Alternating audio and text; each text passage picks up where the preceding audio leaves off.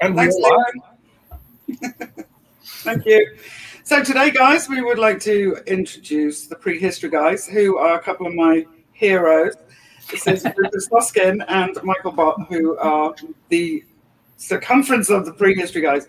I don't know if any of you have actually watched some of the videos that I've been sharing. I hope so, because they are really spectacular. And some of them are really groundbreaking. So, thank you very much. Welcome, men, countrymen of mine. Yes. So, Rupert, you're in France. Yes. And you're not far from my favourite place. You're not far from Avebury, are you? Well, a bit north of that. I'm near Stratford-upon-Avon, Okay. Warwickshire. Yeah. Okay, Right in the middle. nice. But not far. Nice. I could be there in an hour. That's I wanted close. to. Closer than me. I could be there in a day. Yeah. As the crow flies, I'm just about 50 miles north of Spain. So. Oh, you're right down there. You're in the Pyrenees. Right down near the mountains. Yeah, it's lovely. Is it the Pyrenees? Yes. Near Toulouse? I'm 2 hours south of Toulouse. Wow. Yeah. Nice. Do they have electricity down there? From time to time. Sometimes. You're running everything on mules. Yeah. We'll keep our fingers crossed that we keep electricity throughout the broadcast. So what got you to, how did you two meet? You answer that, Rupert. Okay. We met, I'd not long come back from one of my expeditions to Colombia, actually, Northern Colombia. And I wanted to make a film, a completely different film. I just wanted to make a film. I knew about Mike's work as a filmmaker and thought he's the very man for me. And so we met, it would have been 1999, probably. Yeah, 99, 2000, yeah. Yeah. And we decided that, the idea of the film that I wanted to make at the time was pretty ambitious for two people to set out on. We decided that we'd do something else that we both knew about and see how we worked together. And that was Standing with Stones. Wow. And the thing is that we just had such a blast working together. And here we are. I'm not surprised. I mean, that when you're working in a couple of people like this, it's like to have that kind of relationship is really important, and it shows. It comes across in every single thing you do, and it makes it you're going to watch more. You want to watch more. That's kind of you. Yeah, we are very, very lucky that we that we sorry, Mike, I hope this comes out right, but we kind of fill in each other's blanks. We both bring something else to the table, and so we are greater than the sum of our parts. We're very lucky that we just seem to work seamlessly together and have a great time. We're such good mates, and we've never had an argument in 20 years. It's one of those situations where if we ever disagree about how something should be done in a film or what have you, then it's never that kind of disagreement. We both have our opinions that we discuss, and it's always clear which one is the better idea. So, it's and you're both grown-ups,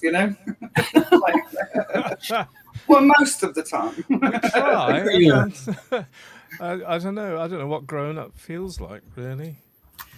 Well, I don't know. What do you want to do when you grow up? Is apart from the meshing of skills, is that we are of a kind of a like mind. We have a similar philosophy. I think that's the simplest word to use. Biggest thing.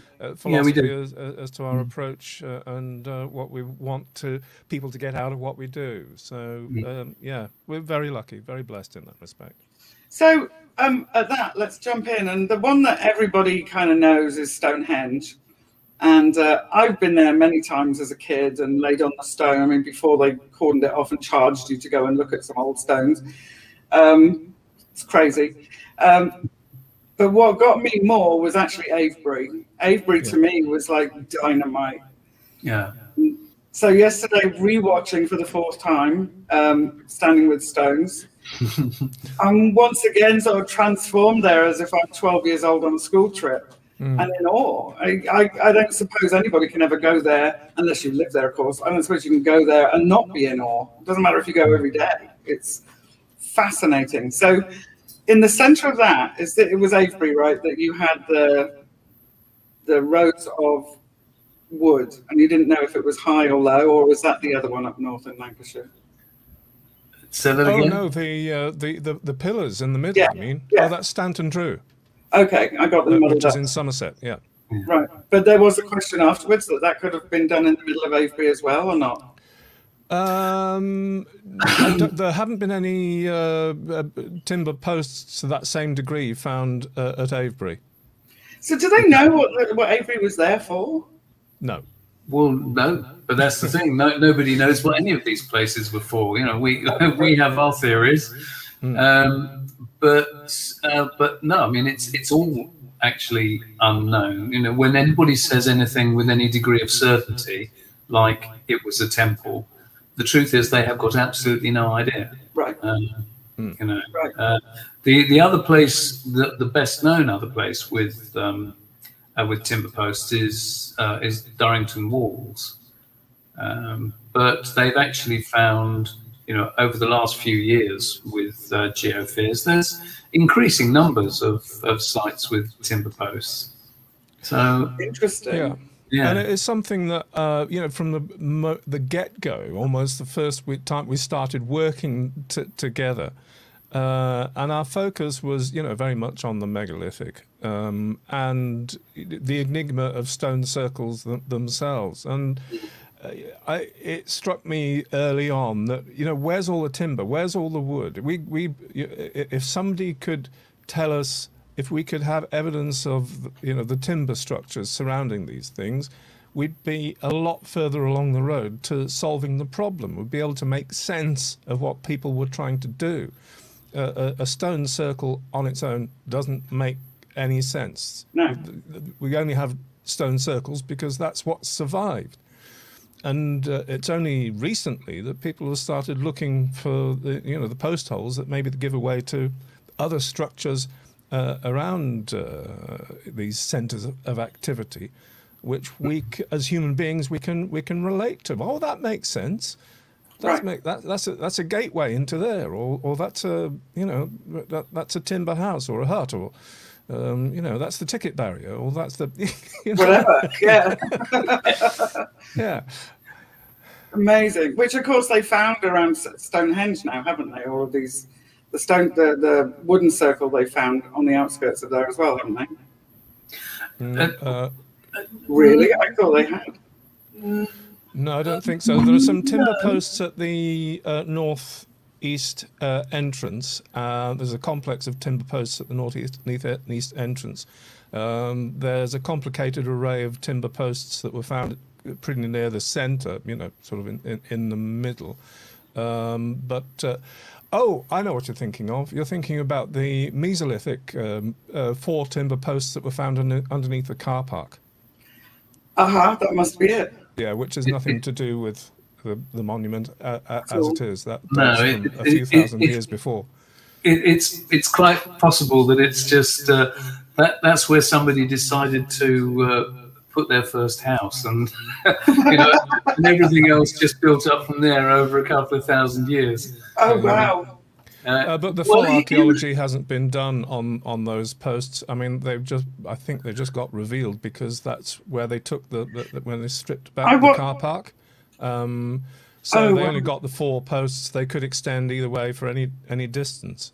Interestingly, I would like to see if there's any relationship between the arrangement of those posts, possibly, and the arrangements at Warren Fields, which is way up north. But that's been...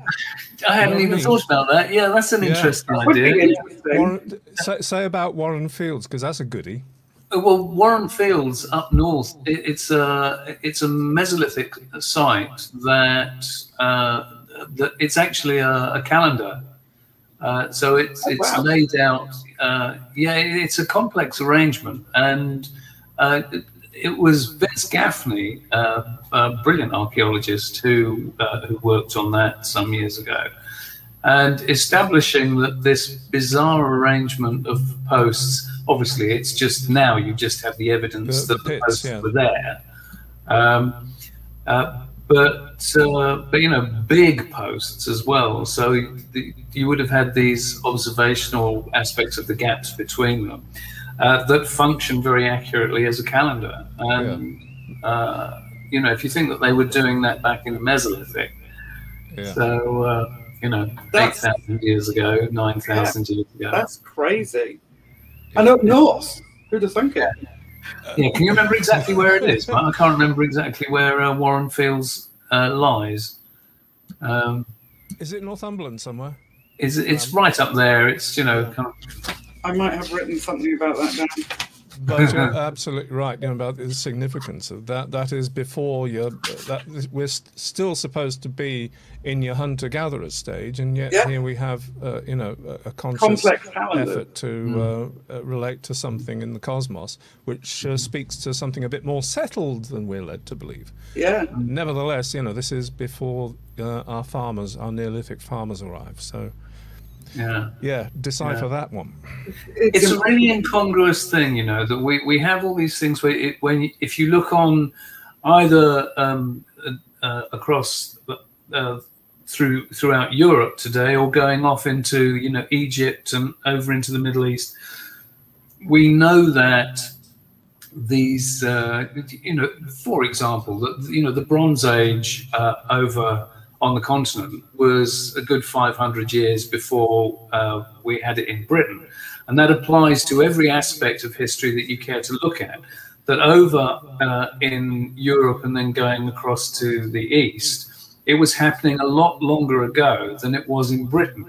And yet, you have these sites like Warren Fields, where you have a complex observatory calendar, if you like, set up there, which shows that they were extremely sophisticated people, and yet there is nothing to show for, you know, how they were living or anything else at the time. It's you know, it's such an incongruous set of circumstances. That's crazy. Anyway, sorry, we've whisked you away from Stonehenge up north to something. That's, you know, but I love that. I really love that, because everything's connected in a way, isn't it? So the Stonehenge thing, the bluestone from Wales, it's like. And there's various people like to say, well, they rolled it on trees, right? Nobody knows. What? How did they move them? Yeah. Well, and why? I mean, what the hell? Well, there's various aspects there. As for the why, I think probably the most significant thing for us really is that clearly the bluestones at Stonehenge did come from Wales.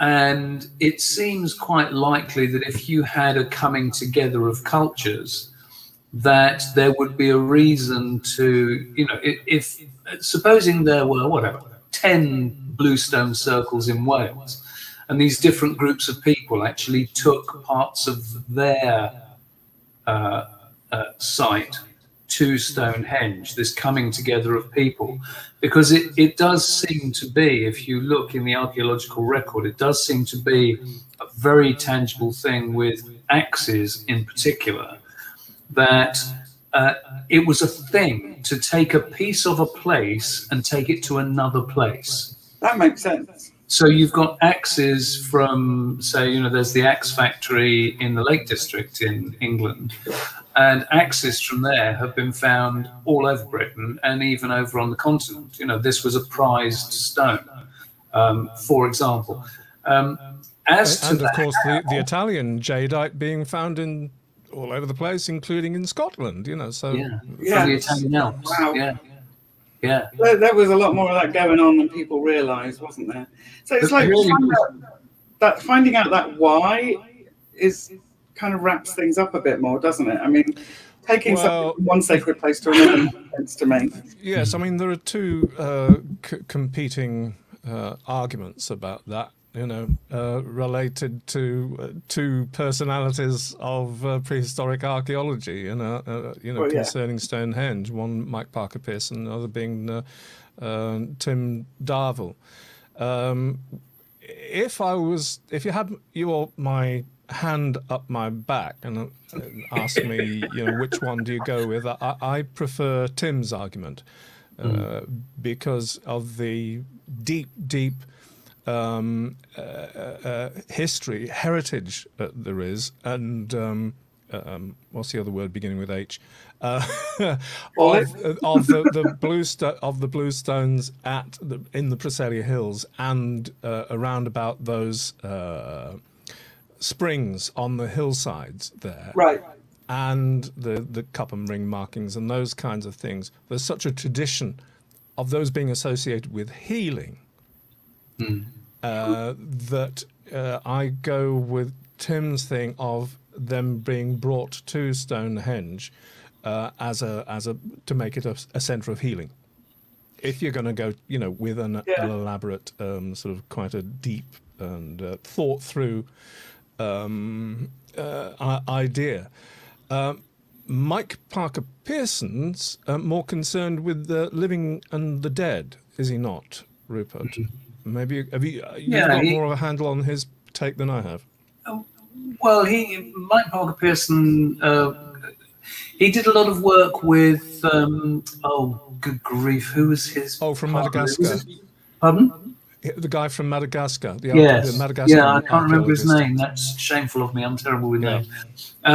But it's still a part of the culture in Madagascar that wood is something that is about the living and stone is something that's about the dead. So Mike Parker Pearson saw that very much as a correlation with what he was observing in British archaeology. And so he favours the idea that Stonehenge is a massive cemetery, if you like. It is a place of the dead, and maybe, but nothing's really popped up about that, though, has it? No, but it's one of those things that it's all very well having theories, but if they're essentially unprovable, then it is just an idea. So it's and then what? You can't do anything with it, right? Really. Right. So I'm not about to do the man down. I mean, he's a phenomenal archaeologist. He just has his way of doing things. But I'm going to go back to you saying about how they moved the stones, because I think this is a really important thing. That people have all sorts of fairly outlandish ideas about how to move. But there was a phenomenal piece of research done a couple of years ago that this was actually noticed in Romania to start with, and Croatia, that some archaeologists noted that in the excavations that they dug up cattle bones, and by cattle I'm not talking about just domesticated cows, I'm talking about aurochs as well. So these massive beasts, ancestors of cattle, these huge things. And these guys noticed that the foot bones of the aurochs showed all the signs of the way bone growth goes when you put something under consistent strain. And so they started correlating this with other sites, and they found that everywhere that they were digging up cattle bones, that there was evidence that these animals had been used for traction, for pulling from the bone growth. Now, the thing is that this is well before farming. We're talking about 7,000 years ago, 8,000 years ago. And so, what were they doing? They're not ploughing, they're pulling. No. Yeah. So they're either pulling massive timbers around because they must have been heavy, because they're under strain to have that kind of bone growth. So they're either pulling massive timbers or they're pulling stones. All right, they might have been pulling other things that we don't know about, but that would be logical. So the idea of men dragging stones across the landscape is kind of silly. You know, if Exactly. you think that, well, they could have, they could have harnessed up a team of however many cattle. You know, that's going to make life an awful lot easier, isn't it? Yeah, well, and we've laid down the challenge, haven't we, Rupert, to archaeology students in every university up and down the land to go back to the bovine heel bones found anywhere and look for these signs of strain. You know, that would makes so much sense. Yeah. Well, it's a crazy thing, isn't it? You know that because everything comes down to budget, really, which is why we think it should be something that is completely dumped on students. Go look, because you could get all the students around the world, in fact, involved in a groundbreaking piece of knowledge if you could actually prove that cattle throughout the world had been used for pulling heavy weights long before farming was a thing. Then that's something to work. Well, if they would allow it to be, it would change history books again. Yeah. I never even thought about the aurochs. No, why would you? Yeah. You know?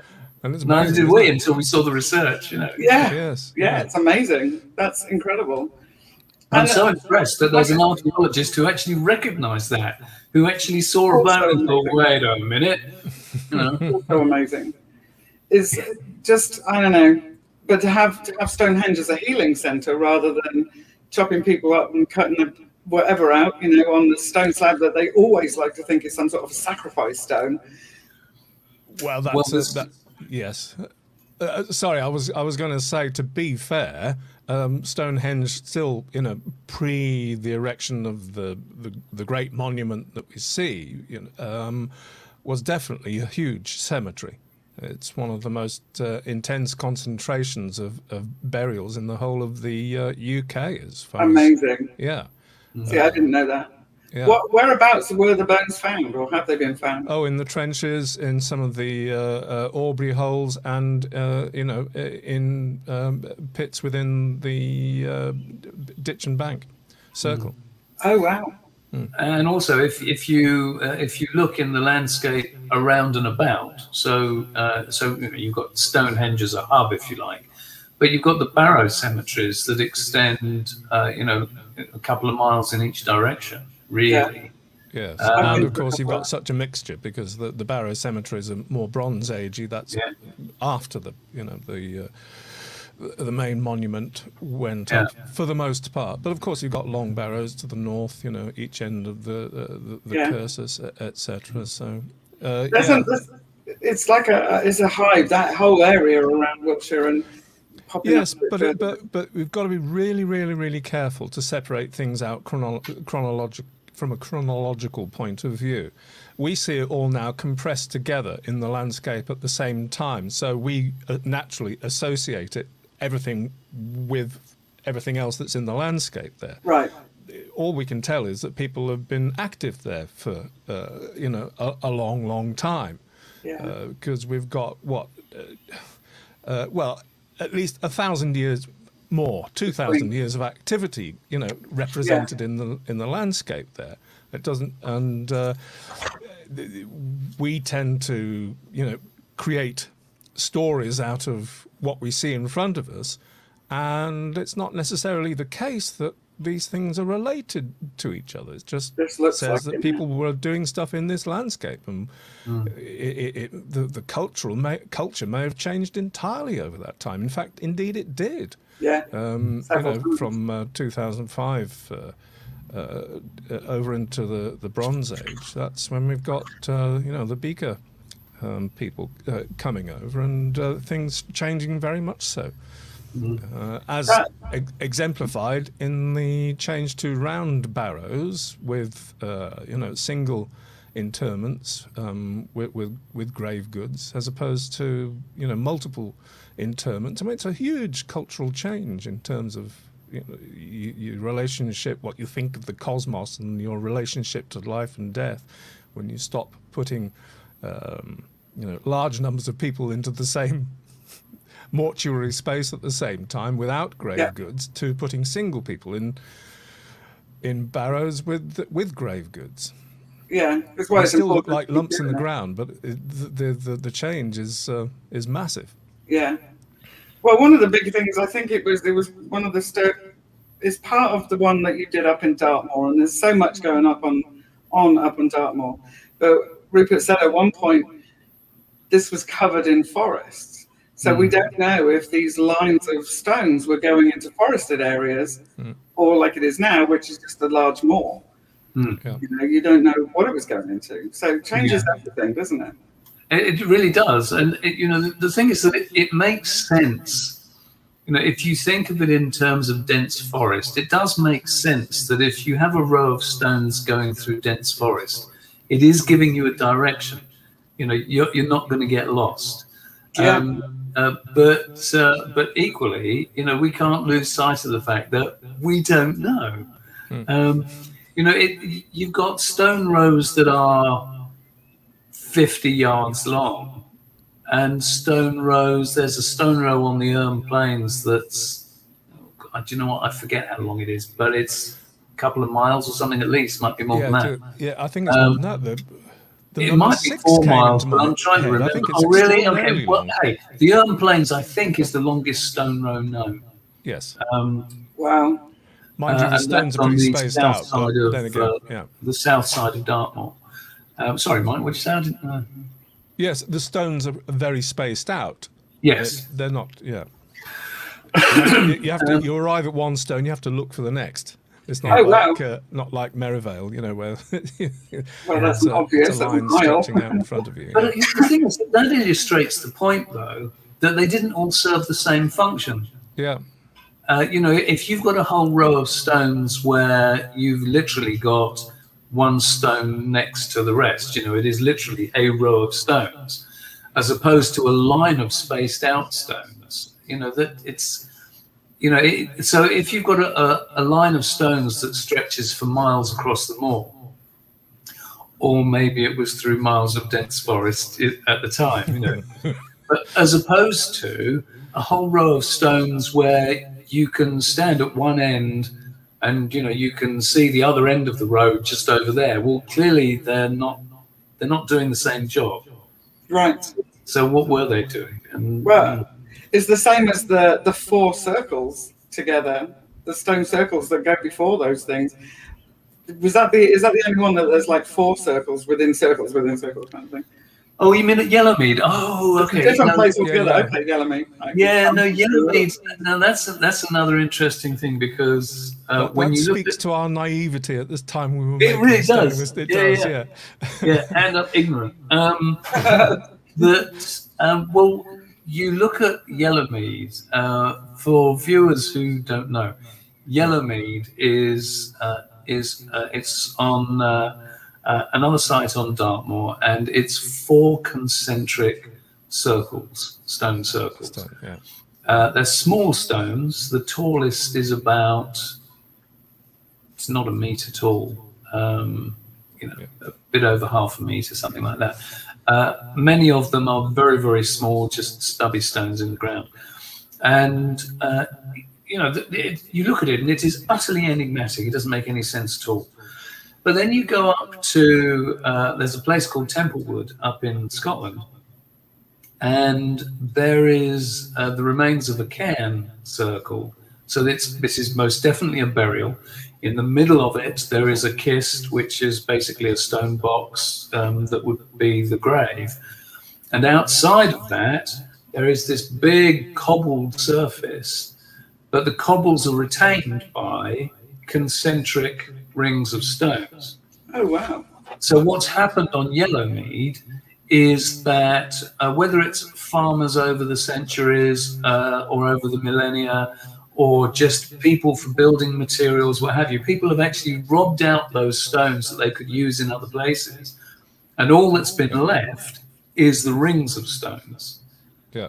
In other words, Yellowmead was not a stone circle; it was a cairn. It was a cairn, yeah. And a very big one at that. It was a big one then. Yeah. So that's massive. Yeah. So that must have been a very important burial because that would have been huge. I wonder who he was, or Indeed. she. Or she. How old does that go back? Can you do that? It's about 5,000 years old, roughly.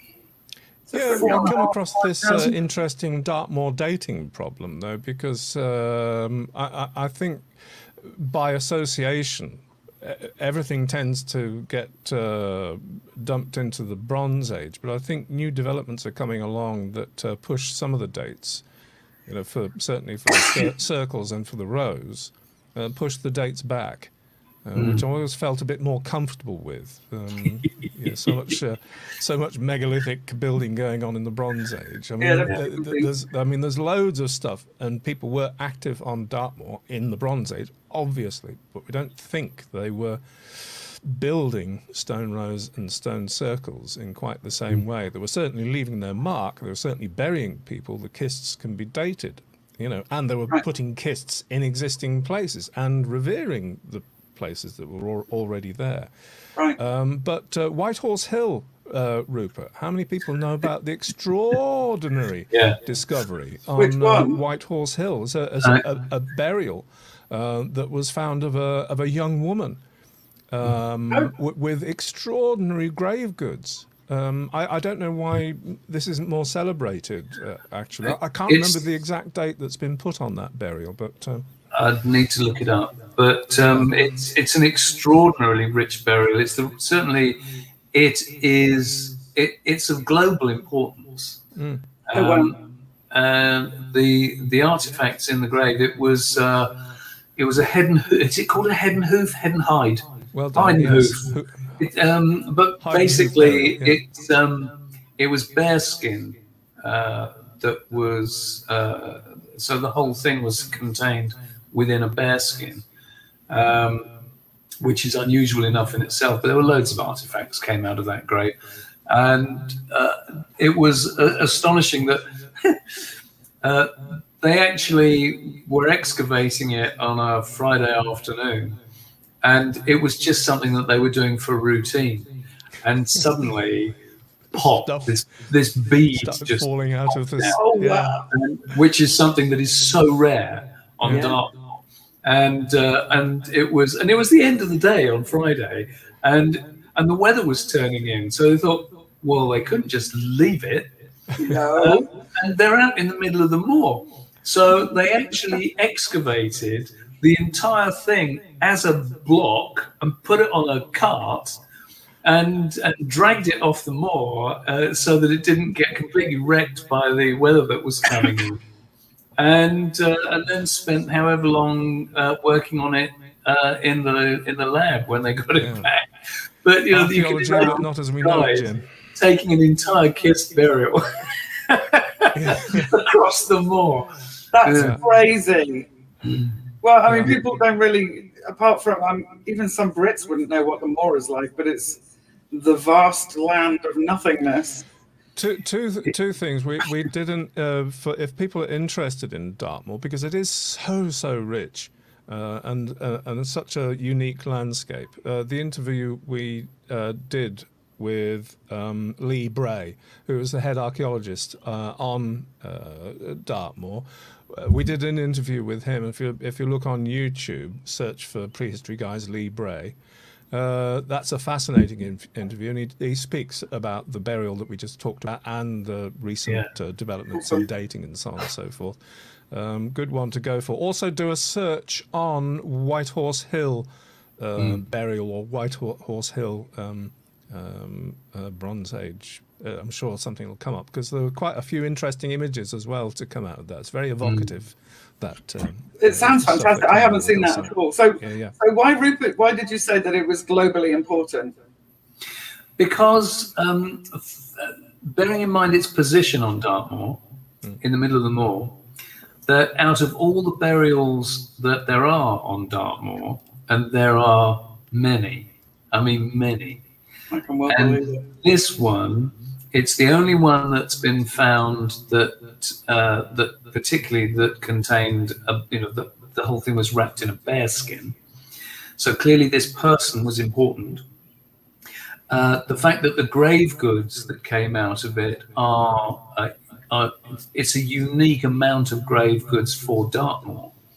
And so if you take any site around the world, when things really stand out, that you have to consider the importance of that person in that place, right?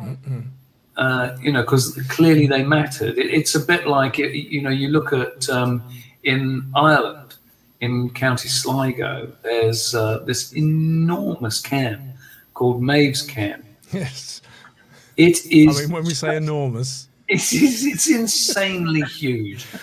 They couldn't excavate it because where would you start? You've got this mountain of cairn material, just boulder upon cobble, and I don't know how many hundreds of thousands of tons it must be. Wow! You couldn't excavate it.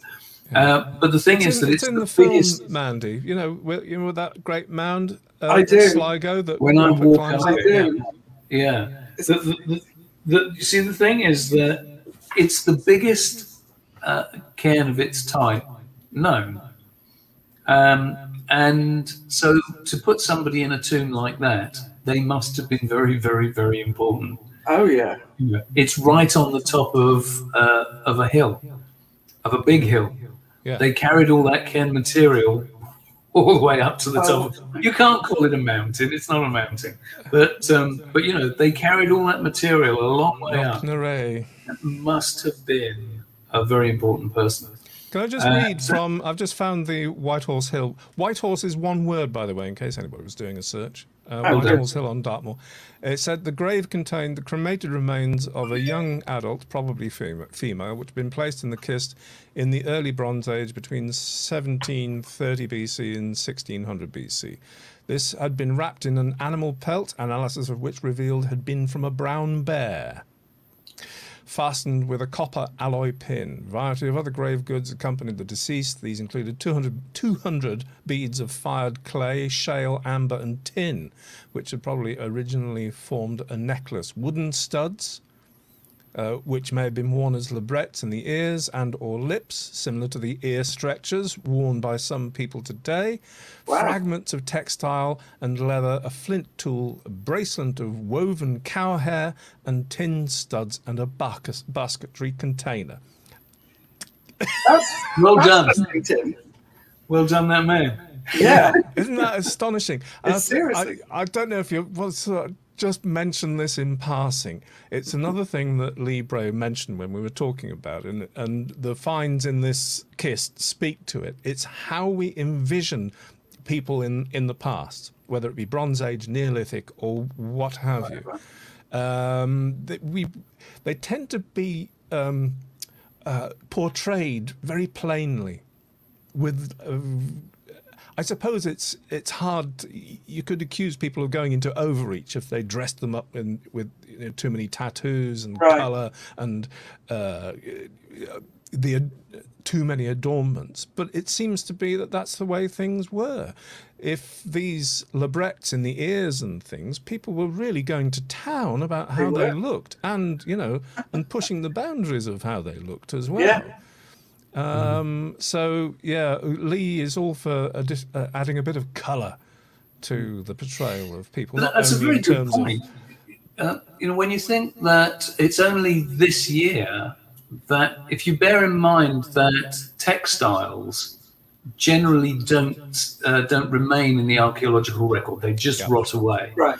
And so we've gone from imagining people wearing animal skins for however long, but people still have that in their heads a lot of the time. But to sites where they have found preserved textiles, and it was just earlier this year, that they found in Israel, they found some wool that had been dyed purple.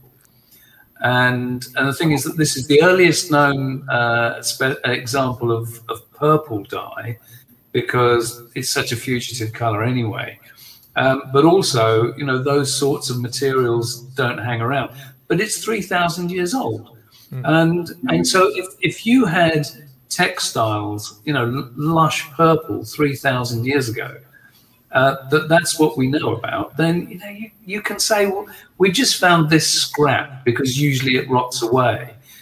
How many thousand years have we been making? Way more. And I think that the whole thing about the adornments and everything is like it is today, if not more so.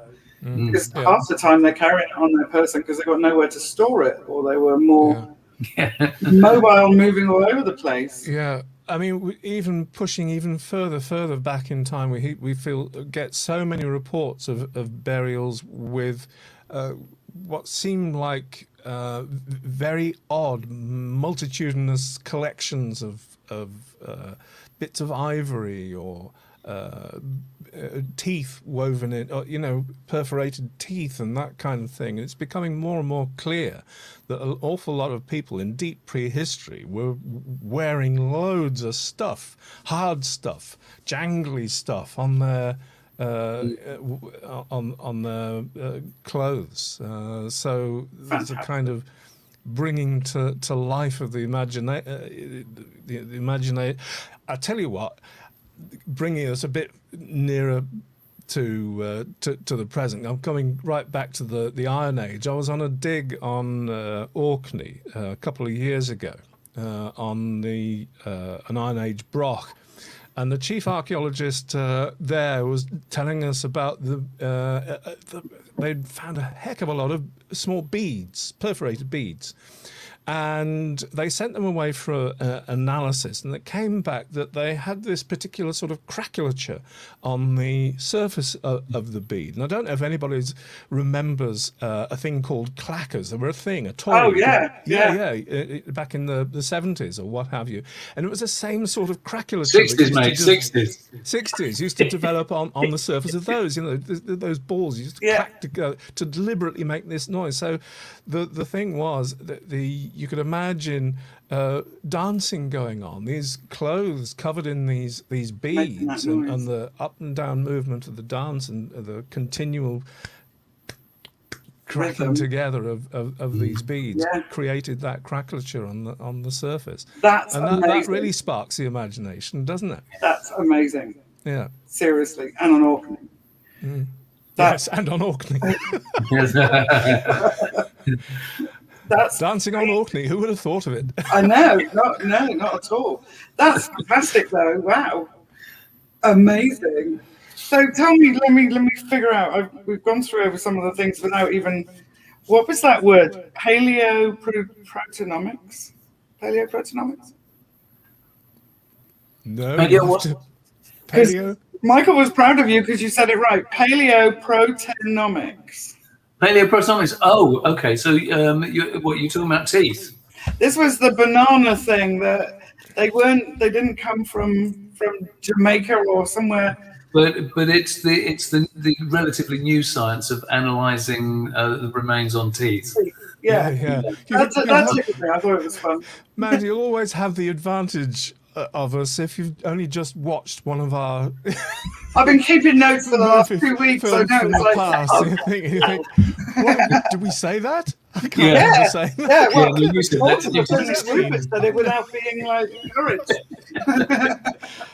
Yeah, it's amazing how much chemistry is changing archaeology now. And the fact that you can do that, as you said, you've got this new technology where they can analyze the remains on residues that have been left on teeth in burials. Yes. That they can scratch it off and tell you what it was the person had been eating.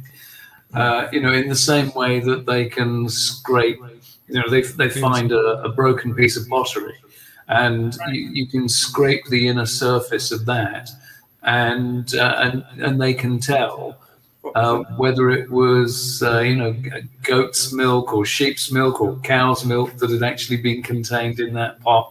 It's phenomenal how we're learning so much from this new technology. But as you say, when you analyze some teeth that have been found in the Middle East.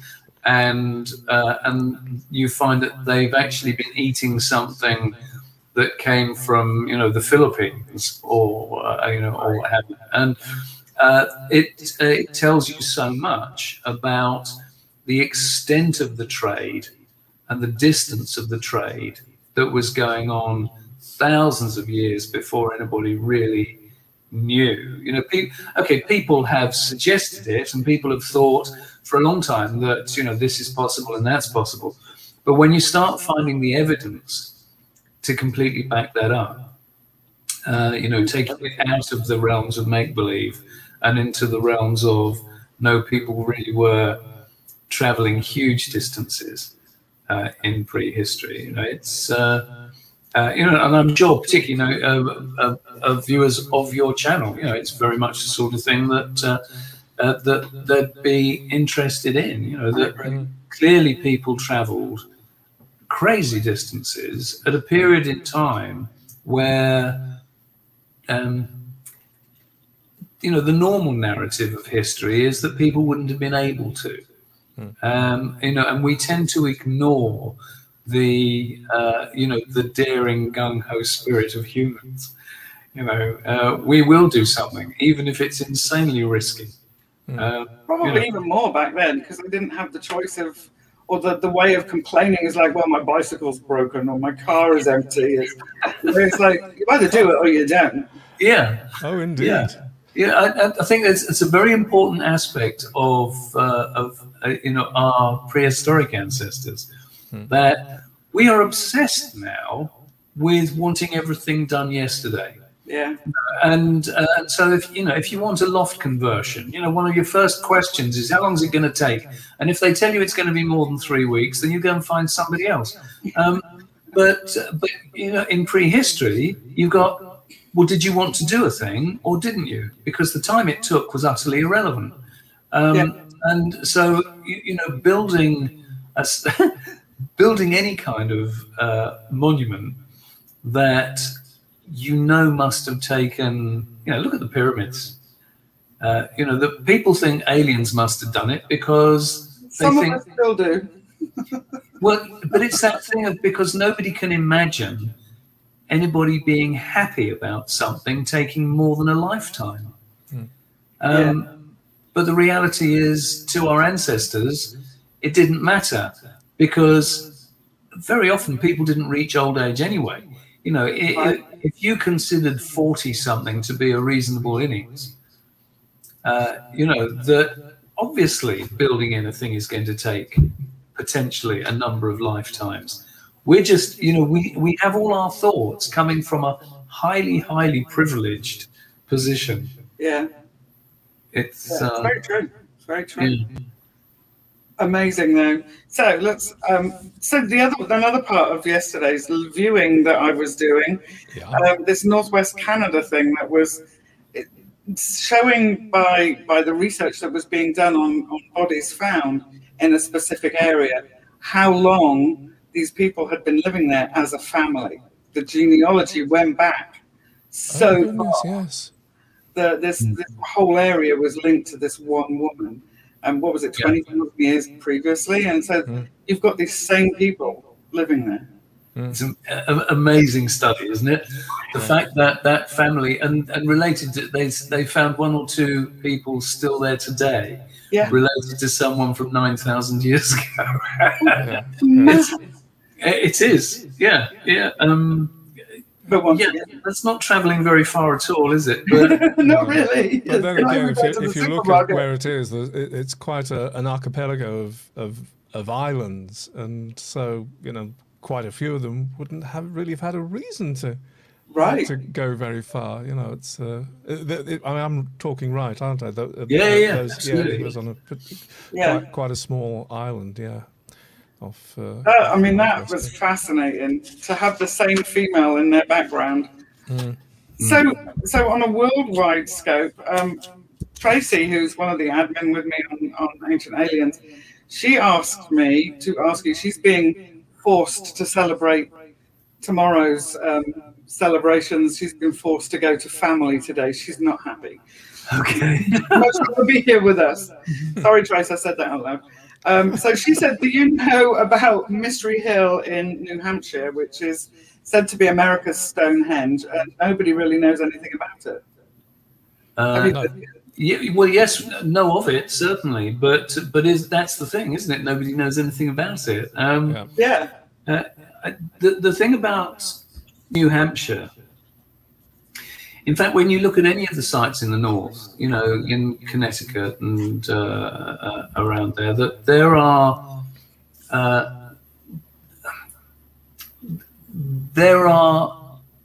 I'm trying to think of the best way. You can't really call them megalithic because they're not huge stones, but they're nevertheless, they're structures that echo European structures, what is now European structures, from 5,000 years ago, 6,000 years ago. And I think, again, you know, we have this, there's a stubborn view in archaeology that is changing, thanks to people like Bruce Bradley, that people didn't cross the Atlantic in prehistory. But if you take it back to the end of the last ice age, when you had an ice sheet going all the way from the European landmass across to the Americas, that if you take the southernmost extent of that ice sheet, that the shortest distance between the European landmass and the Americas was across from northern France-ish, you know, France anyway, going straight the way across an ice sheet to New England, Connecticut. You know, it's more or less not a straight line, but that's the shortest distance. And if you think, you know, if it's humans following an ice sheet, that for them it's not, you know, it's not that they're on the water. It's the same way as the Inuit today. You're living on the ice. You could travel that distance. You could be fishing. You could be catching seals, and you could make your way easily across the Atlantic. And then, as the ice retreated, and over however many thousands of years melted completely, the thing is that humans still knew that you could travel from here to here. And, you know, we know, you know, Mike and I have said this so many times, that we know that people like the Polynesians traveled thousands of miles in canoes. So to say that humans couldn't have done it is clearly silly, you know, that clearly they very much could have done it.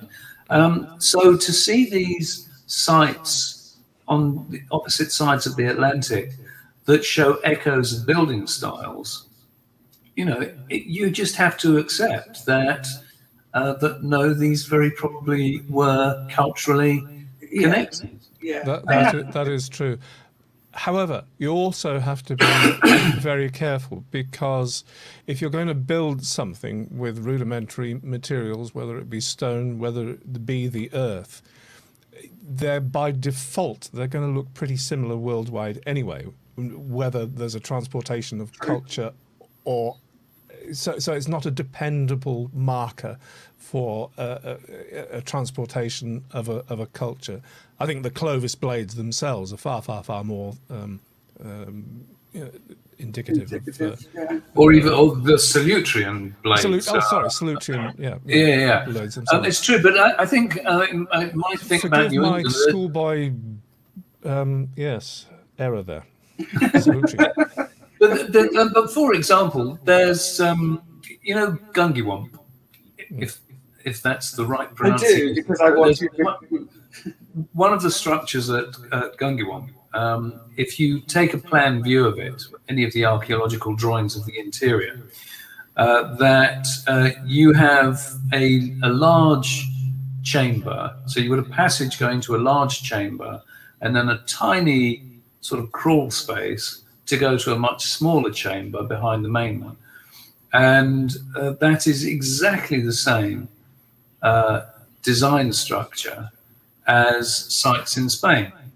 Haven't seen that design anywhere else. I've only seen it in Spain and in New England, or Connecticut rather. So, so you know, you have to at least accept the possibility.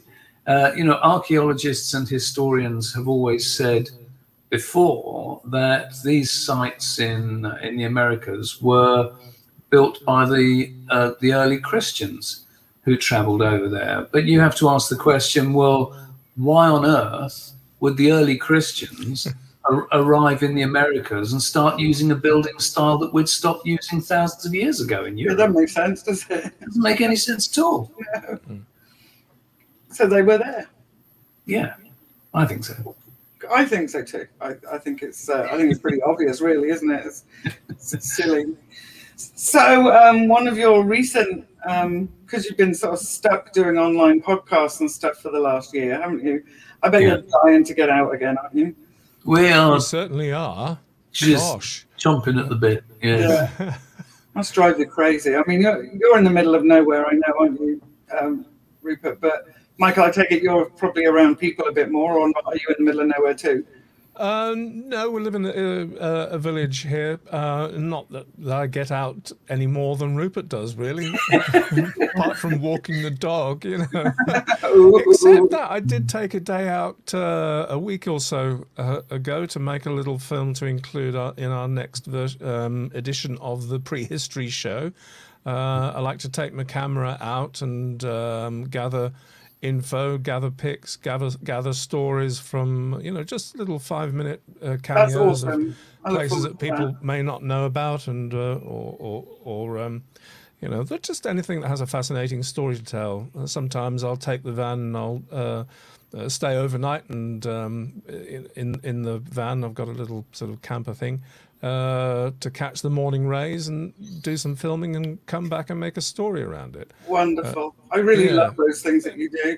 But you know, saying that, I have enjoyed your little podcast as well. It's like these snippets of things like that have encouraged me to go and look stuff up. I've heard in passing or read in passing about the dig that was going on in wherever it was in Spain, and that they dug up a dagger. And then I saw your podcast about the dagger, and I had to go and look about it more because it's the crystal dagger. Yes. How the hell did they do that?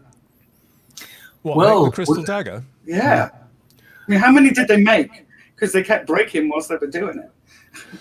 Well, it takes a great skill as a napper. You know, we know a few good flint nappers actually, and Bruce Bradley himself is Bruce Bradley, world expert.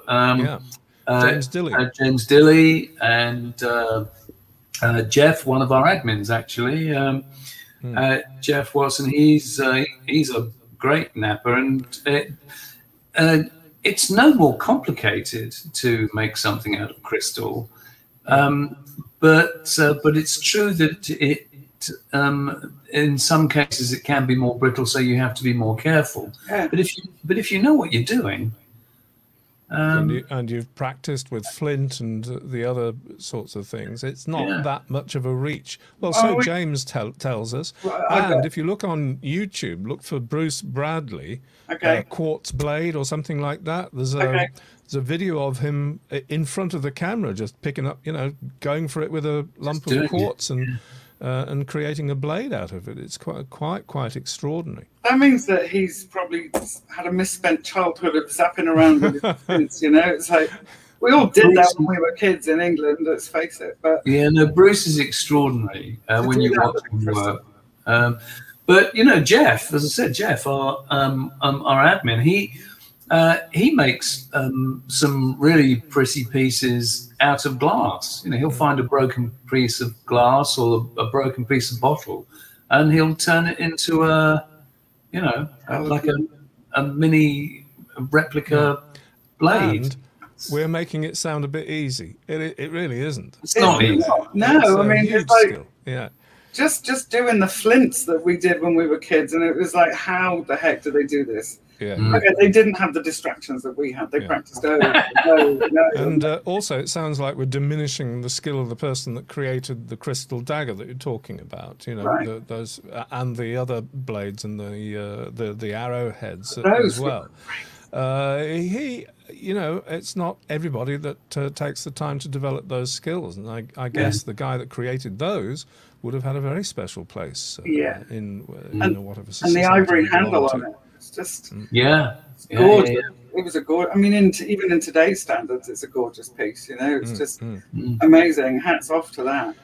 But I think, am I remembering wrong though? That was the added to the fact of the crystal daggers in that story. There was a whole story behind that. Yeah. About whether some people had been poisoned or not, and it was one of those instances where I wish somebody had written the novel, could write the novel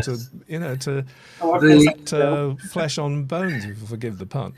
Well, the thing is that if they were using what was the pigment? It was a particular kind of ochre. Oh, If they were using it as a body adornment, then over time they would have developed mercury poisoning. Yeah. And so, the media kind of leapt on it as this was some kind of suicidal pact or something.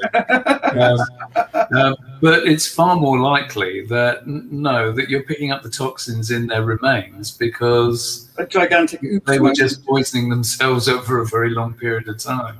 Yeah. But we don't know, do we? We don't know. Just note to further following family members: don't use this on your body. And that kind of segments you into the tattoo thing. Where you found the tattoo kits. Not you particularly, but the tattoo kits that have been found. But that are thousands of years old. Yes. Yeah. Where were they?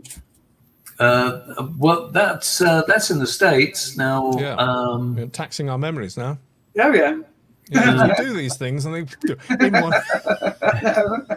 I'm just evil. In one ear, out the other. I can't remember exactly where, and it doesn't matter. What? It was in Tennessee. Yes, it was in Tennessee. Hold on, I can actually pull it up. Yes, in Tennessee. Old news, this time in relation to artifacts which were originally discovered in Tennessee back in 1985, but only recently recognized as the world's oldest known set of tools for tattooing. Yeah.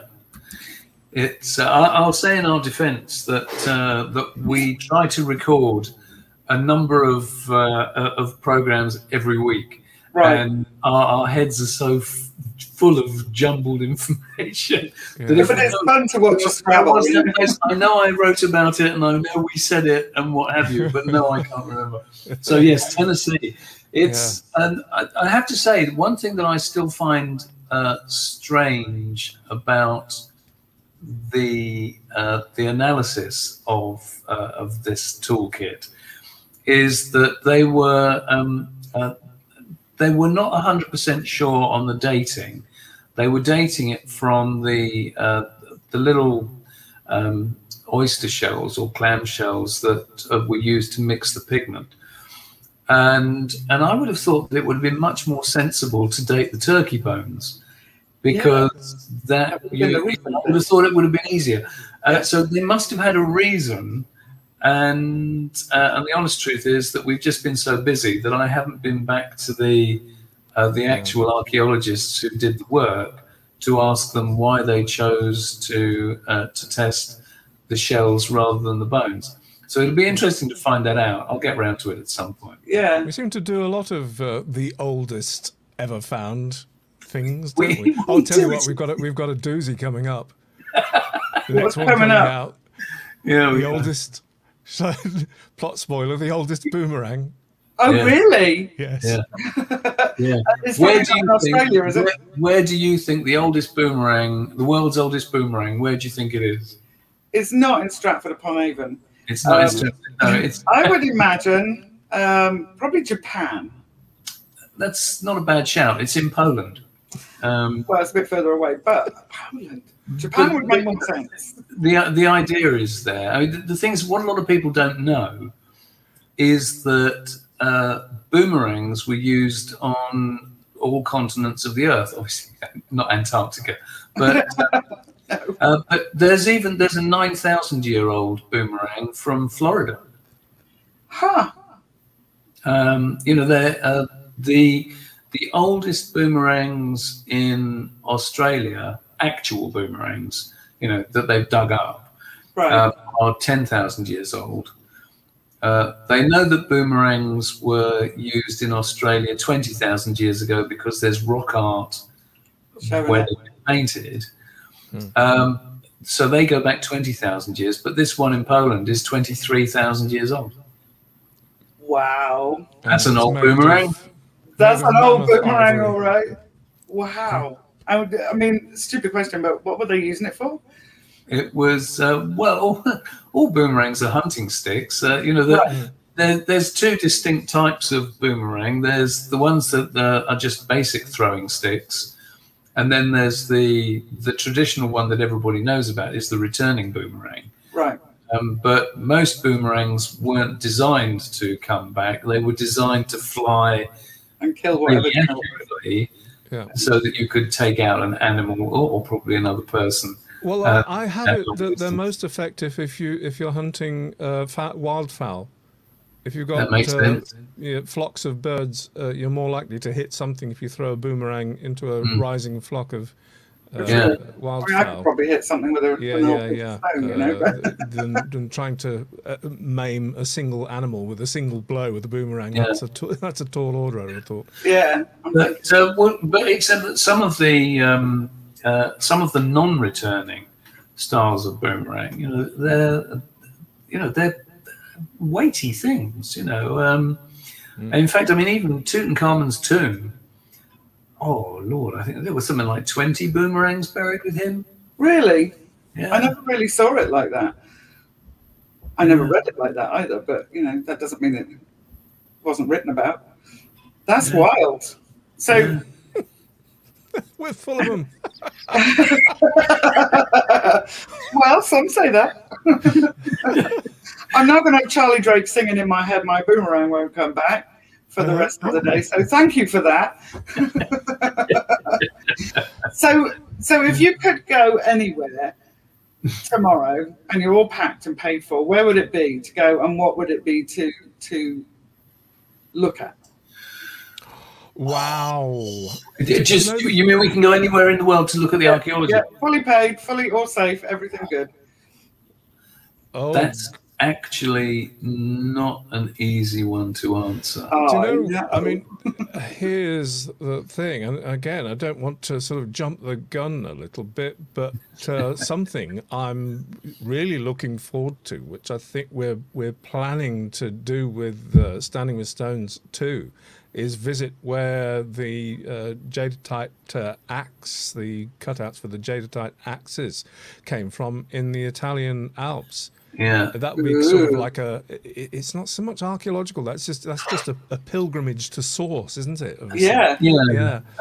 That's true. That's a very evocative thing. That we've got these stunningly beautiful greenstone axes that have been found all over the place, not least of all in Scotland. There's a number of them in Scotland. And it's known that, from the petrology, you can tell exactly where it came from, which quarry it came from in the Italian Alps. And we are going to go and visit that, aren't we? I mean, that's a good shout, but I want to go to Siberia. There's a lot of places in Siberia that. And I tell you what, where would we be without the Siberian Times? Well, apparently on this subject, we love the Siberian Times. It's an online newspaper. I don't know if they do a paper version, but it's an online newspaper, and more than any other newspaper we know worldwide, if there's archaeology anything good that's been found, they put it in the paper. That's amazing. We've had some fantastic, pointers that we've seen something in the Siberian Times, and then being able to, track back to the original researchers that, particularly things like, the Odinov, what a name, the Odinov culture from Siberia. That there's some amazing excavations, things that they've discovered relating to some amazing burials I have to say another area that we're fascinated to visit and research in, and that is looking at where particularly the German, I was going to try and use the German word, but I've forgotten, the roundels or rondels, the continental henges, in other words. Yeah. Which there's a concentration of them. They're all over, but there's a concentration of them in Germany, and what was just over the border, I think, in East Germany, and stretching up into Poland as well. What kind of knocked our socks off recently was finding out that we're used to revering our own henges, Avebury, Stanton Drew. I mean, there are more henges up and down the British Isles than you'd think. But what really got us going was, they're not just ours. There's loads of them on the continent, And what's the place I'm thinking of particularly? Pomelta? Pomelta, yes. I was trying to think of something beginning with H. Thank you for the great save there. Close.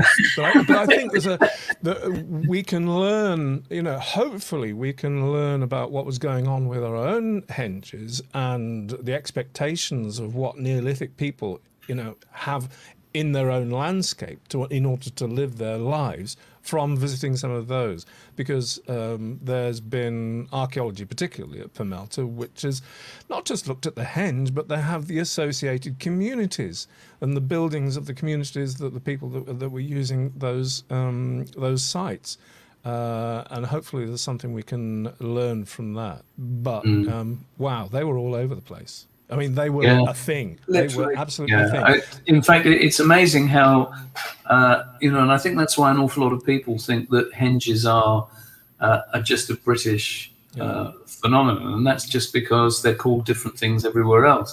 Yeah. So, going through different parts of Europe, you've got Germany, you've got, is it roundels? I forget which way round it goes, but apart from the ridiculously long German name that I don't remember either off the top of my head, but you've got, in different places, you've got roundels, you've got rondels, you've got, in some places, they're just called enclosures. And when you have causewayed enclosures and palisaded enclosures, and, there's so many different kinds that if somebody is just looking up henge, then they're not going to find half of these things. But there's loads of them, absolutely loads of them. That would be quite fascinating. Are you planning on going anywhere near that on the next version of Standing with Stones? Yes. Yeah, definitely. In fact, lots of them. Yes, I mean, the Standing with Stones 2, it's very embryonic at the moment. We know how it's beginning, but we don't really know where it's going yet. That's quite interesting. Yeah. I mean, Standing with Stones #1 was a journey. It was a geographical journey. It was a travelogue.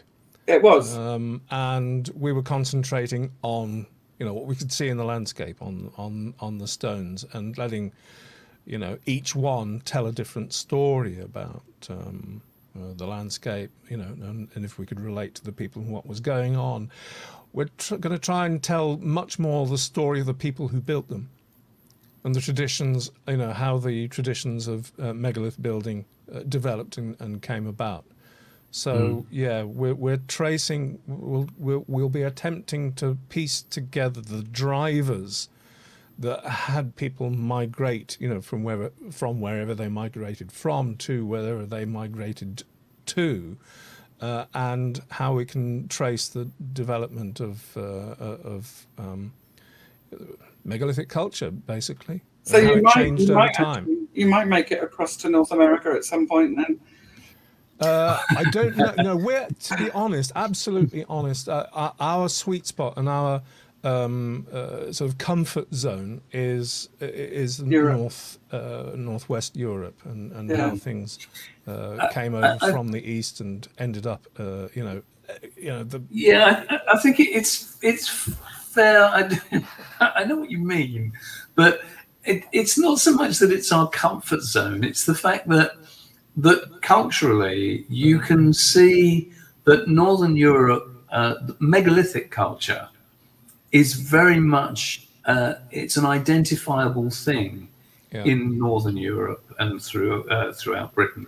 That when you get into the archaeology of the Americas, that whilst there are some similarities, culturally it's quite different. When the people did settle and start doing things, they were sufficiently removed that they were broadly doing things in a different way.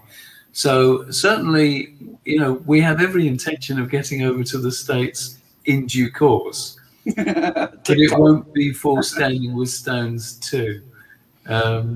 There's so many reasons to come over to the States. I now feel that I need to go up north and go to like Newfie and then come back down and do all of the northern states and have with different eyes. It's like keep notes and then send it to you and say, excuse you. Thank you. Because that would be fun. That would be a lot of fun. So Standing with Stones too, what do you do and how can we help?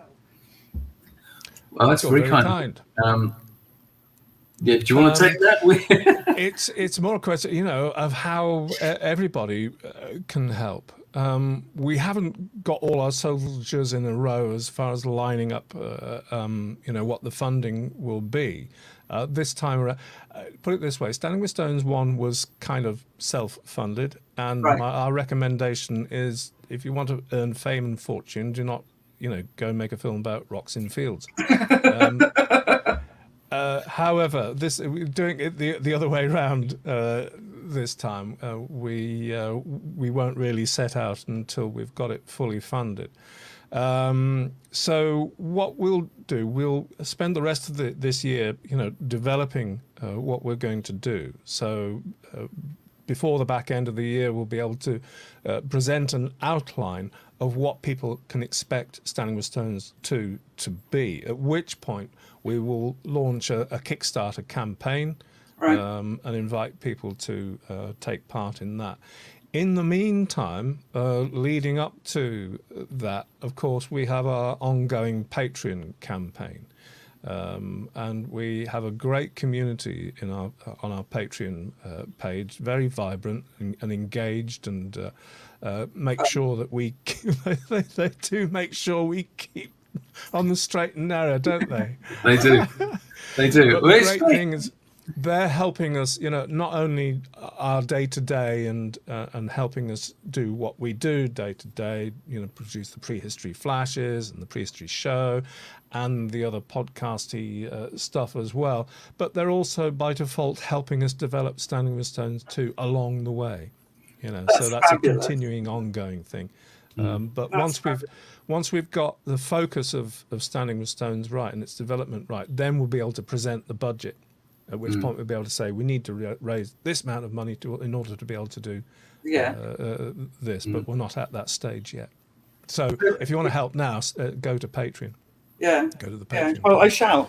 And it seems that it's like hopefully starting next year, really. That's not sort of out of the question, is it? No, not at all. Not at all. It's a tall order, but not. It's one of those. We are working on it already, but we're working on it in a very developmental way. At the moment, it's about pulling the ideas together, trying to pull the narrative together, so that we know, what is Standing with Stones 2 trying to do in terms of being an educational and informative historical piece. It's important to us that what we produce isn't. It's not just hot air and moving pictures. It does. I'm not sure that you're capable of doing that either of you. Well, maybe you are, but. Huge difference this time around is that during the last few years we've learnt so much, but not only that, the huge benefit we've had from engaging with folk in academic archaeology fields is the expertise we can rely on now to ask the questions, you know, That's about really what was, helpful. yeah, absolutely priceless.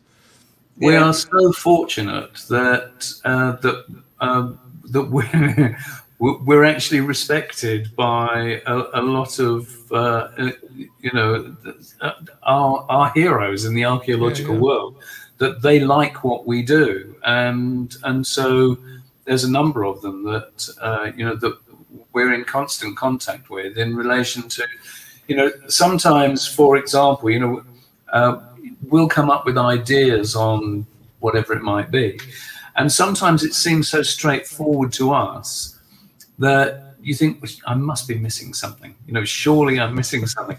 So we send emails out to archaeologists that we know, asking exactly that. What am I missing here?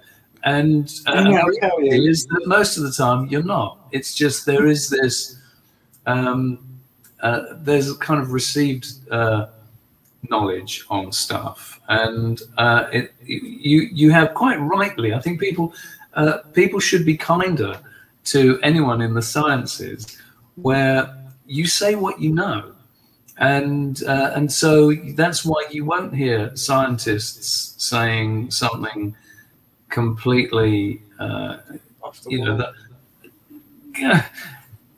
I don't know, I can't think of a suitably silly example, but the thing is that you say what you know, because as soon as you take science out of that arena, we know this, as soon as you take it out of that, it just stops being science, and then anybody can say absolutely anything, and nothing means anything anymore. Yeah, that's very true. That's very true.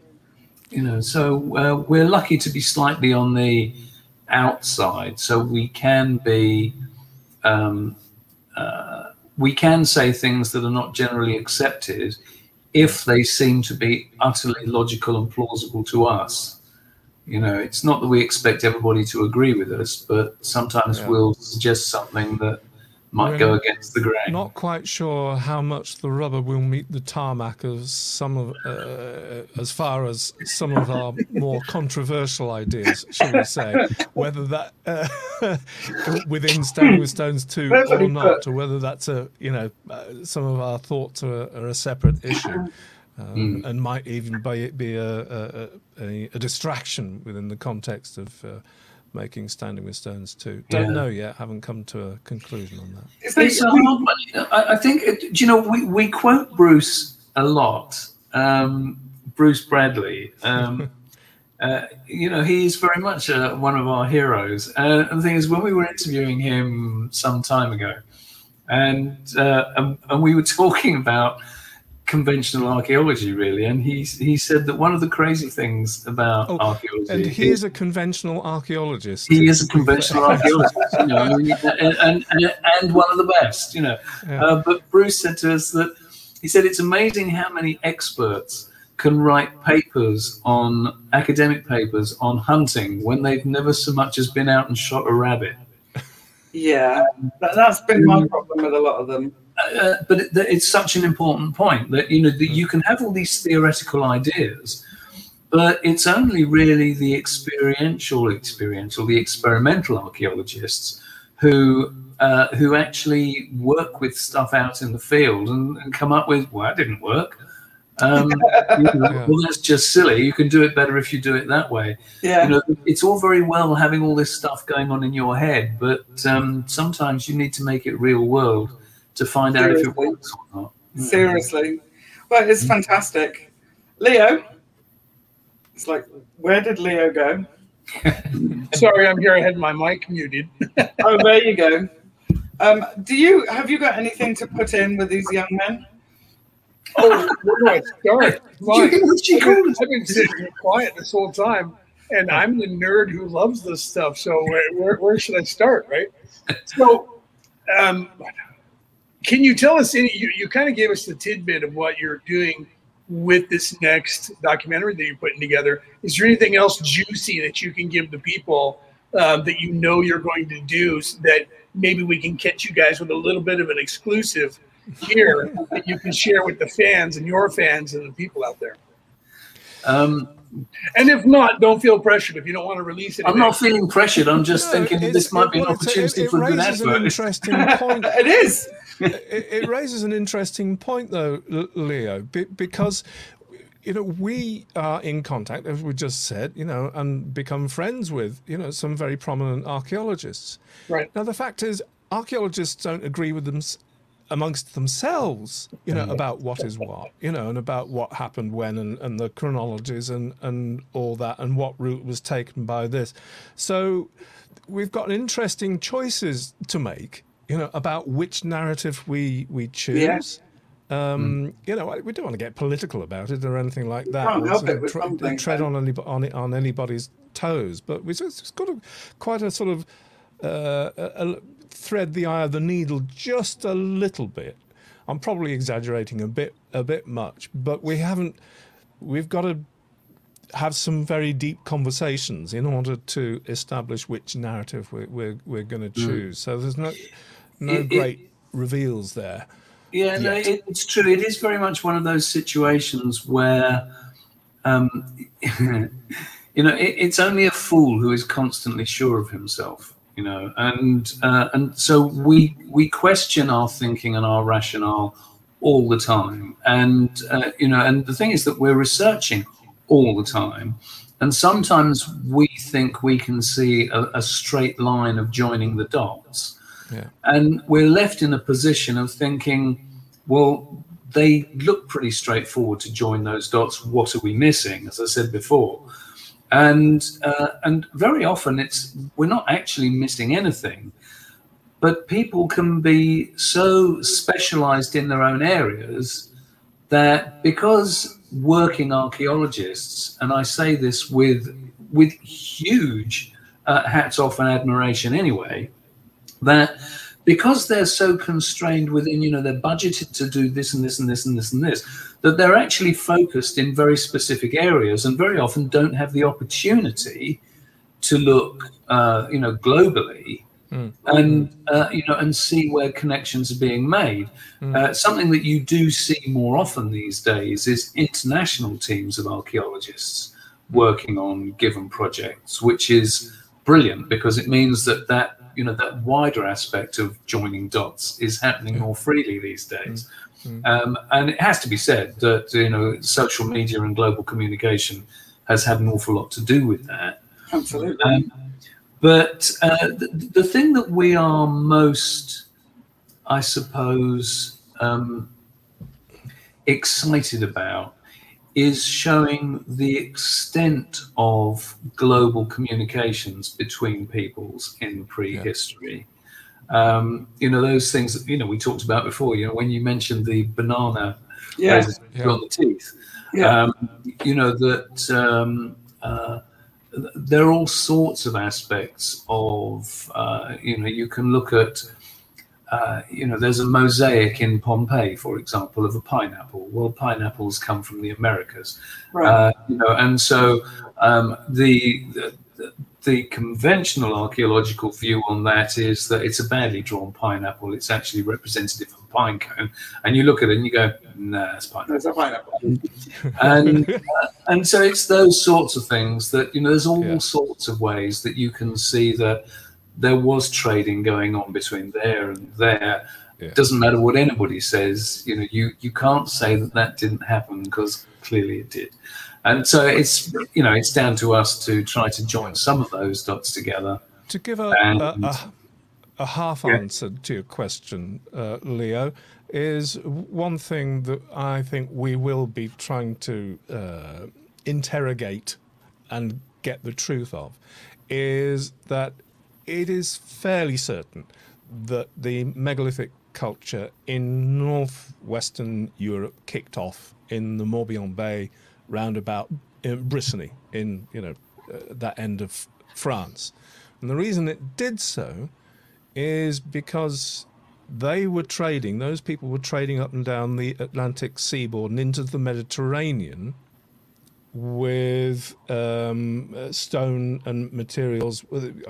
What is it? Oh, not jadeite, yes, but there's other stones as well that they were trading up and down, which is why you get such a, Portugal, all up and down that seaboard in Spain, round there, so many megalithic monuments that correlate to so many other places. Right. But the thing is, the raw materials were going up the Atlantic seaboard, being brought into Brittany, and they'd cornered the market in converting this stuff into precious objects.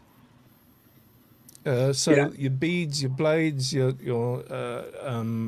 adornments that were being traded from Britain. And I'm painting a very, very broad picture that I wouldn't take to the bank. But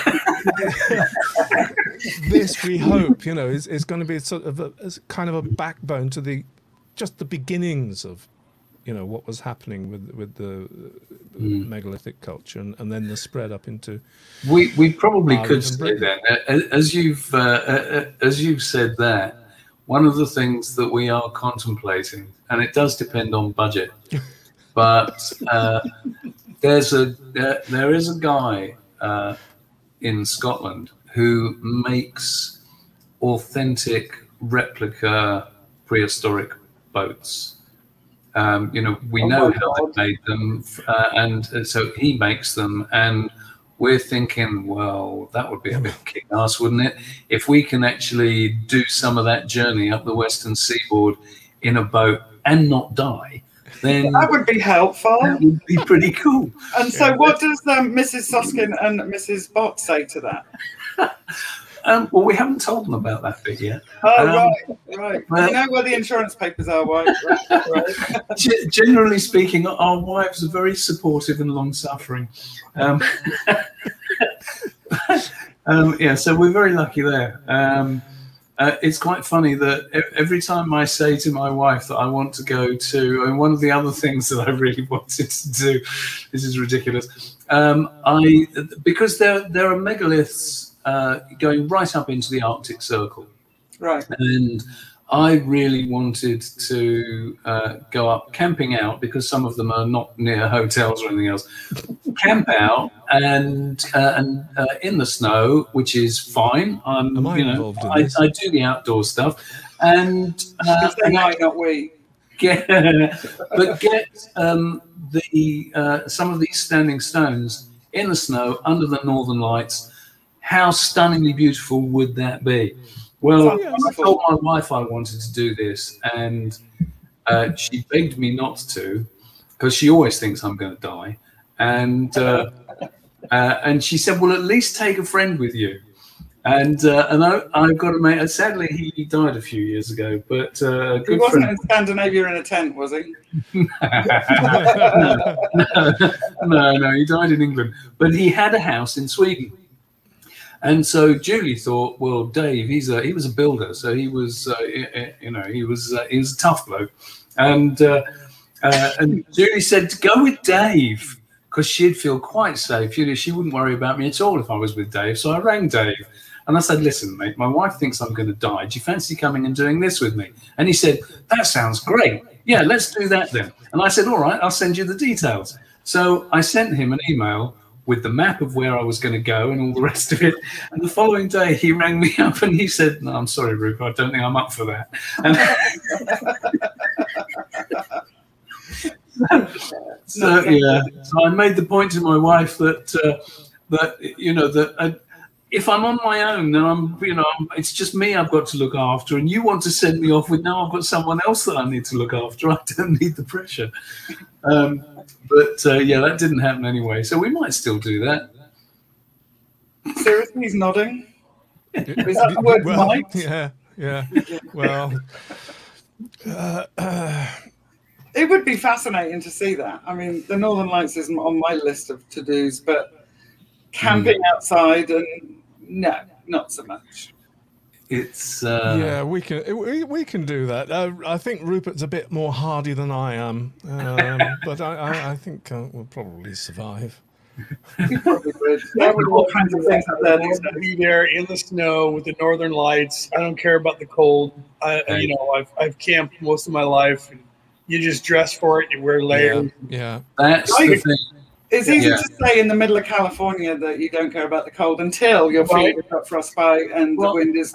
It was Billy Connolly that said there's no such thing as bad weather, only the wrong clothes. Right. He was right, though. Yeah. Maybe he would go with you, you know? I mean, the big kid would go anywhere for a laugh like that, wouldn't he? But, you know, Mandy, you might be right. I mean, you know, where we think about this stuff, and I am, long in the tooth. So I'm not 20 anymore. I'm not 15 anymore. And, you know, I say that, oh, yeah, it'd be great. Then you go there and I'm going, what am I thinking? I'm freezing. Where's the bathroom? How did I get myself into this? You never know, right? Yeah, no, it's true. You've got to have the right clothes. Right? So here's another question I have for you without getting political, because we don't want to go down that road. But have you run into problems because of different countries? They all have different laws when it comes to artifacts and even excavation of artifacts. Have you run into any stonewalling where you wanted to go somewhere? And you don't have to say the country because we don't need to get political, but have you ever, we want to go here and look at something, and the country says, well, no, we don't want you doing that. Are you going to film? No. Have you ever had that problem? No, we haven't. No, because we haven't been international yet. You've been to Ireland. Scotland. Well, the thing is that we haven't tried to do anything controversial from that point of view. I know that there have been situations, not for us, but there have been situations where, I mean, for example, do you know about the Caucasian mummies in China? Yes.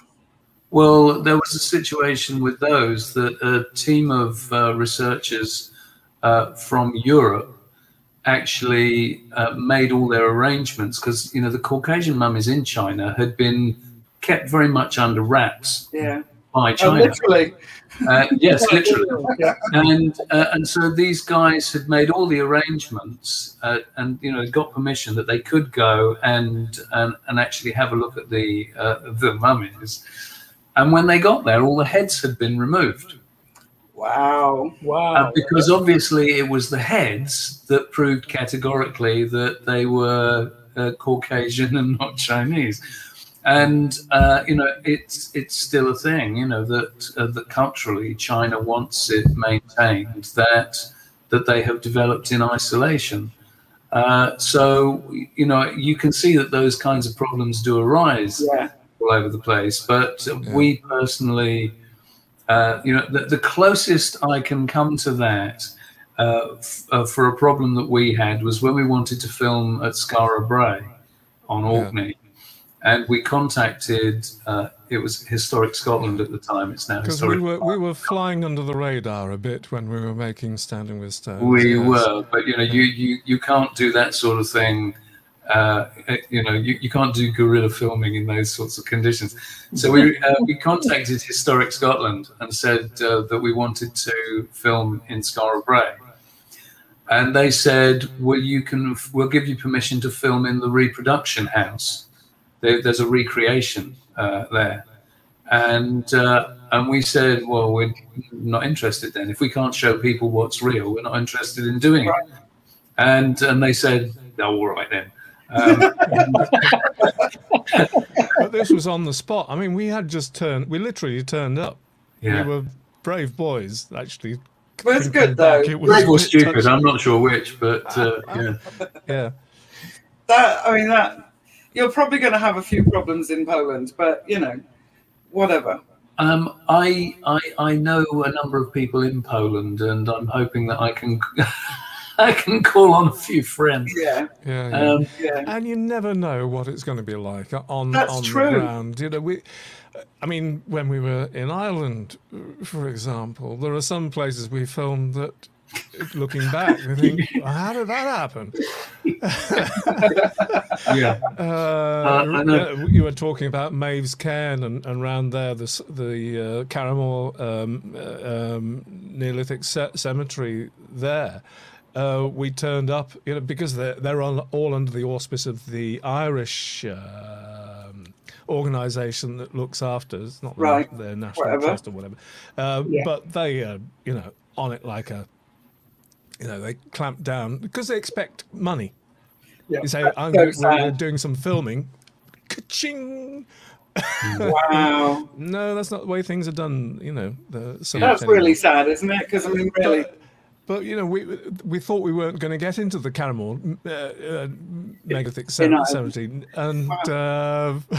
I don't know. I'm loath to do an accent, you know, but after the gates had shut and all that sort of thing, the concierge or whoever was, you know, had access to the keys, you know, said, "Oh, poor lads, you didn't see me, and I didn't see you.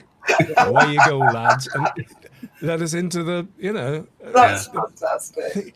Yeah. But then later on, I mean, it could have been, what was it, a couple of days later, we were at Newgrange. And you can't, you know. It was at Nouth, wasn't it? It was at Nouth that we got into. It was at Nouth that we got in, and exactly the same thing happened. Yeah. Not the same I didn't guy, see you, you didn't see me. And, you know, bless them. Because you know they could tell that we were serious. We weren't going to mess anything up, and you know, so yeah, we did. We got lucky in a number of places. Yeah. We got lucky. So you need to have two movies going side by side, really, don't you? When you're doing the cutting later on. Where would we be without the making of movies? That's true. That's true. Yeah. Absolutely. Well, chaps, it's been fantastic having you on here. We've been sort of yappering away for nearly 1.75 hours now, which is who would have thought? Wow, is it? Oh God, doesn't time fly? Well, no, it's so kind of you to invite us. You know, thank you very much. Wonderful. And well, we'll stay in touch because anything that we can do to help with this, getting this going as quickly as possible. Thank you so much. Very much. Yeah, no, that would be great. That would be great. Thank you muchly. And so you take good care, and you know, and thanks for watching to all your viewers. And you know, we'll see you.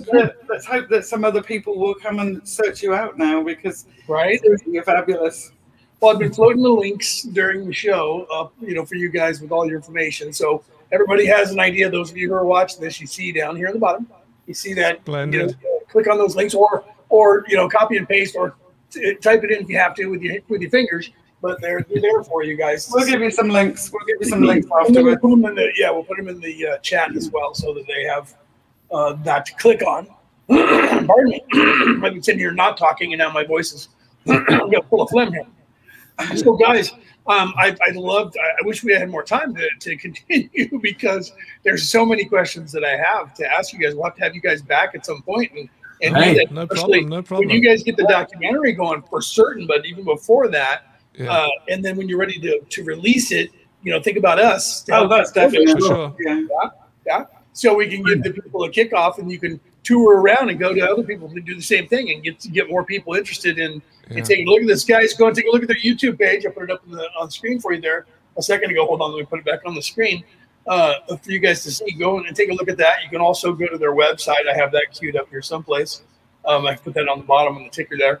Go to their website and take a look at what's going on. Go to the YouTube channel, their Patreon channel, and help donate some money so these guys can get this stuff done. And, you know, it's the mainstream academics don't want a lot of information out because, like he was saying, they're earlier, Rupert was saying that they're so focused on their specialty and the money that they have budgeted to do this. Some of the stuff gets overlooked, and it's guys like these guys right here who go in and show you guys some of the stuff these people aren't looking at because it's not part of what they're getting paid to do. So some of these guys have no idea. And the merchandise. And the merchandise. We dig deeper. We dig deeper. Right? Yeah. That's the truth of it, though, right? And that's if you guys are interested, if you go to the YouTube channel, they have a link to their merchandise there too, so that you can get one of those T-shirts that Michael's wearing right now. If you Shameless, like. Michael. I was looking at that stuff earlier. I'm like, where's the link for that? Well, I guess if you go to the YouTube channel, it's there. Right. So, and we'll link some stuff. Yeah, brilliant. YouTube channel, you can see that. But that's true. You guys dig deeper in it, and we appreciate that. It takes some of us out here on the fringes, quote unquote, with the air fingers there, to get stuff done because we are passionate enough, you guys, I say we like I'm one of you, but you guys are passionate enough to go out there and go, look, here's the real history. Here's what's going on out here, guys. Take a look around. And a lot of people aren't doing that. So I love that, guys. Yeah, me too. Thanks very much. Thank you so much. So thank you, You're boys. very, very, very kind It's indeed. been fun. Thank you for having us on. It's been a pleasure. Thank you for being here. I was sitting here the whole time.